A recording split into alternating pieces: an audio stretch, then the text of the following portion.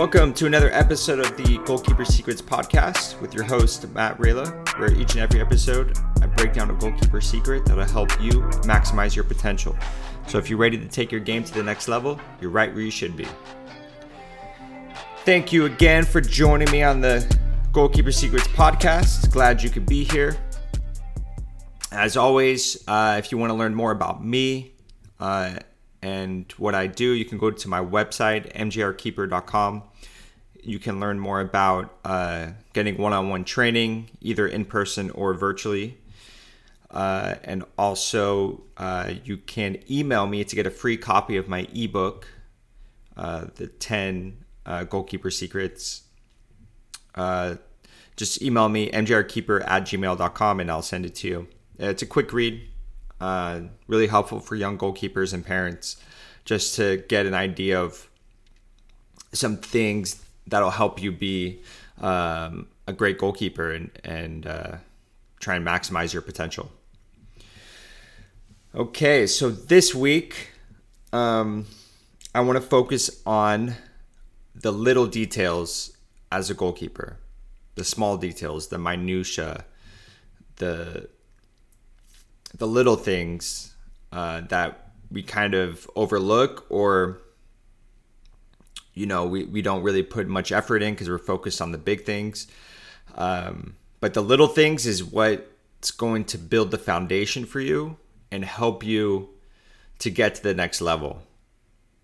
And it's very interesting that the higher up you move in your career as a goalkeeper, the higher level you get to, the better competition you play against, the more professional you get, the more you focus on the little details, the more you work on the basics every day to make sure that it becomes second nature. And that's what you can rely on.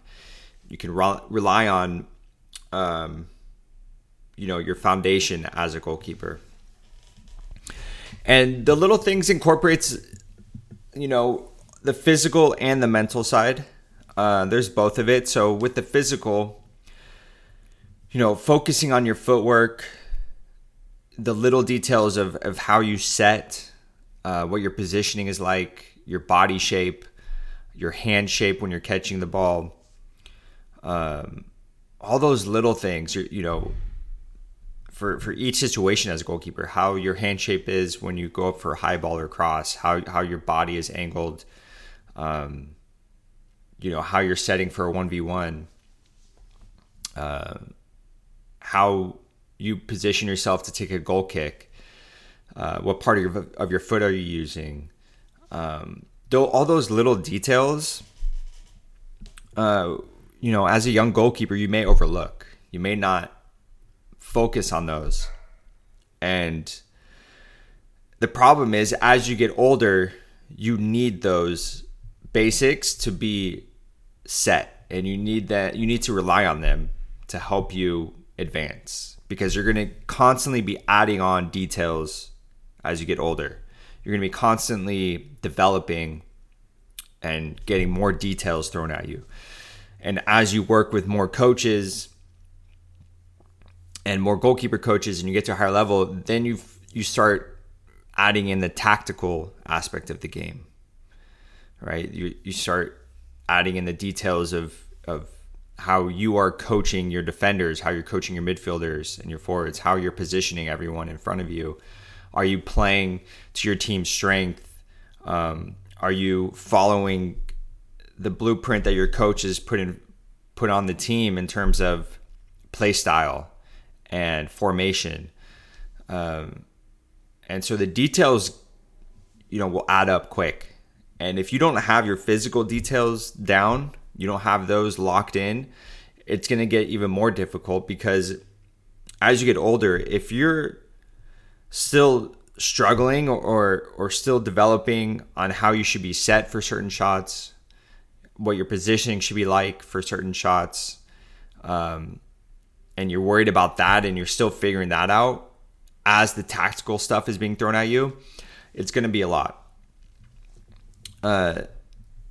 So if you have a goalkeeper coach that you work with regularly, or at your club or academy, whatever, sit down and have a chat with them and ask them to really focus on the little details. Because sometimes keeper coaches, we design sessions and we kind of, we focus on the big picture, and we're not really diving into the little details of catching, shifting, diving, positioning, balance, body shape. We may look past that just so we can focus on, the bigger picture. But tell your coaches, your goalkeeper coaches, that you want to work on the little things. You want to really dial in the physical details, the little details of your game. You really want to dial in your shifting, how your feet move, like which feet are you moving first when you're shifting, how you're setting. Are you setting balance, or are you set too wide? Are you set too narrow? Are you set too high?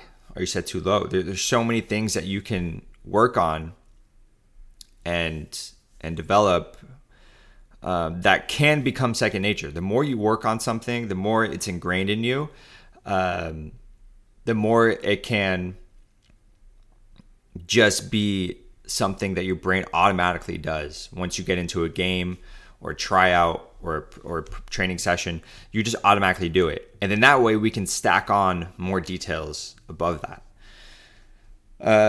So that's the physical details. And then I spoke a little bit about the tactical details, which are super important. So understanding the game of soccer, understanding formations, understanding your opponent's tactics, right? Are they crowding the middle, and then playing the ball out wide so that they have space out wide? Are they sending their backs, their left and right backs, up into the midfield to push the game forward, or are they staying back? Are they hanging back and trying to send the ball long over the top? So there's the tactical aspects that you need to pay attention to and learn the little details of. And you can break it down to understanding your opponent's, the forwards. What foot are they? Are they left-footed, right-footed? Do they have a tendency to stay on the right or left side? And these are little details that you can pay attention to during the game or watching game footage. And then you can, understand how your team's going to play, and you can communicate with your defenders on what they should be doing based on what you see. And so that's the tactical aspect, which you definitely want to develop. And a good way to develop that is watching game footage, watching games from any league, MLS, Premier League, La Liga, or you could just go on YouTube and you can watch games on there, and just understand the tactics of what the teams are doing. Take notes on it. So that's tactical. And then the other big part, which is a huge part of goalkeeping, obviously, if you're listening to this podcast, is the mental side of being a goalkeeper, and the mental details of how do you speak to yourself during a game? How do you communicate with yourself when you make a mistake? Are you hard on yourself? Are you mad at yourself? Are you frustrated? Or do you let things go and you move forward? It's okay to be frustrated in the moment, but you got to let that pass. You got to let it go through you. If you hold on to that, your mind's going to get crowded and you're not going to be able to focus on the little details. So being able to understand your self-talk and try to make it positive self-talk, try to transition into that. The other part of mental is how do you prepare for tryouts, games? Do you use visualization to help your brain perform certain things in your mind before they even happen?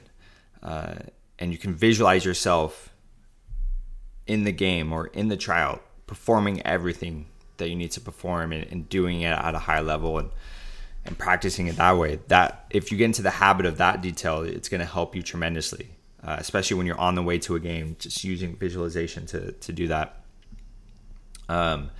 Other little details is goal setting, writing down your goals that you want to accomplish as a goalkeeper. And they can be big or small, and both. You want to write down both. A small goal could be, all right, for my next 3 games, I want to give up less than a goal a game. Or I want to give up only 1 goal a game. A big goal could be, I want to play for an academy.